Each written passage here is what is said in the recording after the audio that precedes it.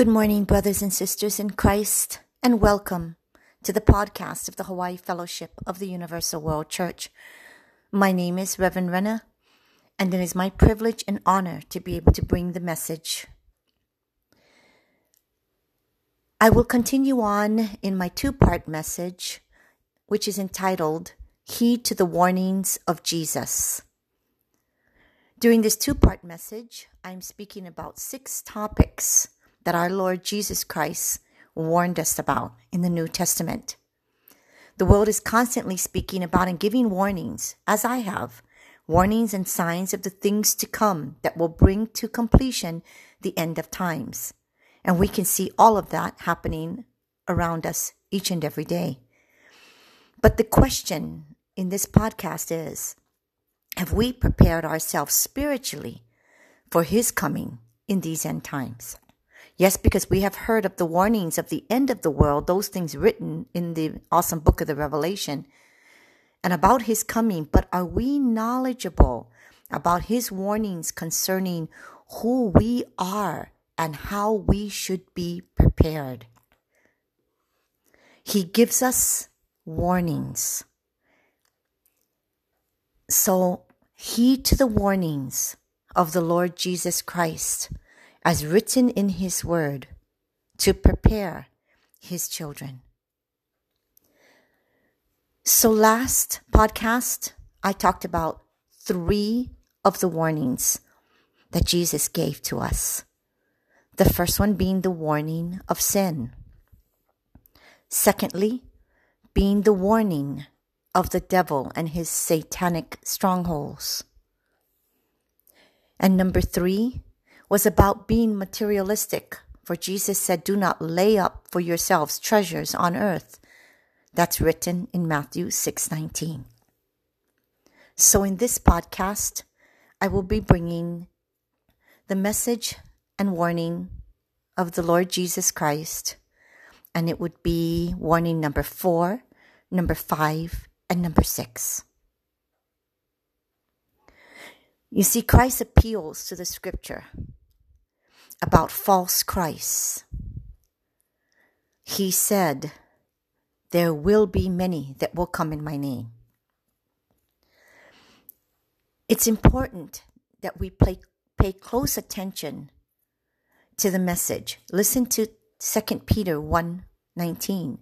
His message said, we have the word of the prophets made more certain, and you will do well to pay attention to it, as brought forth by His apostle. Now God has spoken, and Christ appeals to His word when He says that the false Christ makes a rather different appeal than that of God. 2 Peter 2:18 says, by appealing to the lustful desires of sinful man and sinful human nature, they entice people who are just escaping from those who live in error. So I want you to ask yourself, what kind of message is this person delivering? If you feel like any part of their message isn't aligned with God's message, then they are counterfeit, and you need to be aware of it. We know God's word, and we have to stand upon that word. We know His word rightly divided. We have learned it for many years. We must keep that in our heart and keep that in our mind. For the word of God in the book of the Revelation says not to add or take away from His word or His message. So beware of those that will entice you into steering away from the holy divine words of our God as written in the Bible and in the book of the Revelation. But also remember that Jesus came to this earth for a reason, and that was so He could preach and teach Himself, because you can believe and be assured that those things that came out of the mouth of Jesus Christ is sure and are His promises to His people. Message and warning number 5. People often believe that Jesus is saying in Matthew 7, 1 through 5, to judge not.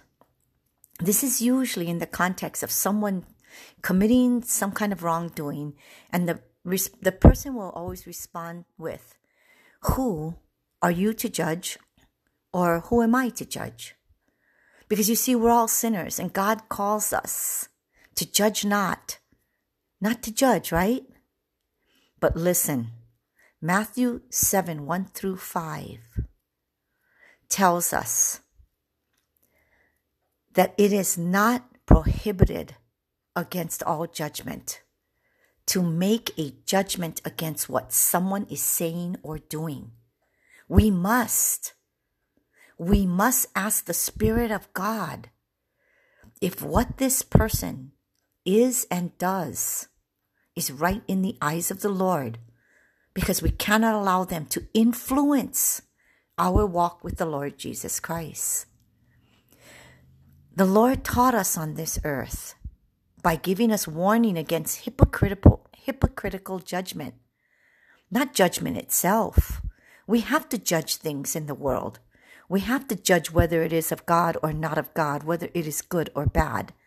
When he says not to judge, he means hypocritical judgment. Jesus is saying we can't judge others when we are guilty of the same sin. Now, what people fail to realize is when they interpret this verse in this way, they are declaring a judgment on the person who they are claiming is being judgmental. So if you look further into the passage of Matthew, it is not forbidding judgment, but it is forbidding hypocrisy. This is why the Word of God is so important, because his message to us and his warning to us is to stop being hypocritical. Stop judging with hypocrisy. We have to read all of the Word of God. And what Jesus tells us is that many times we are passing judgment on those who we should not be judging. We know from continuing to read in the Word of God that if we judge others, we will be judged with the same measure. So it's not judging as much as it is having the discernment of spirit to know whether it is good or bad, whether that person is of the spirit or of the enemy, whether that person and all that they are influencing in your life is of God or is it of the enemy. And more importantly, that we cannot be hypocrites. Warning number 5, I repeat, hypocritical judgment. Walk your talk. Live in the Spirit. Remain in the Spirit and be guided by the Spirit, that you will not be judged by God, and that you do not become a stumbling block through the judgment of the eyes of others. Warning number 6 talks about the lacking of humility. Matthew 5:3 says this, "Blessed are the poor in spirit, for theirs is the kingdom of heaven." Now, most Christians interpret poor in spirit to mean that they've been brought up in poverty, that they have never had wealth, or that they do not have wealth, when it actually means that we must be humble in our spirits. So if you put the word humble in place of the word poor, then you will understand what he meant. In other words, when we come to God, we must realize our own sin and our spiritual emptiness and poverty. Those times that we were at our lowest. And we must, be self-satisfied of the things that God has given us, but not self-satisfied to be proud of our own accomplishments in our heart, thinking that we don't need God. then if we don't need God, then how can God bless us? Why should he bless us? In fact, James 4:6 says this: God opposes the proud, but gives grace to the humble.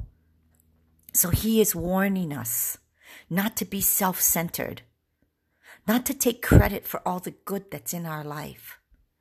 We need to remain humble. We need to understand where our grace and blessings have come from.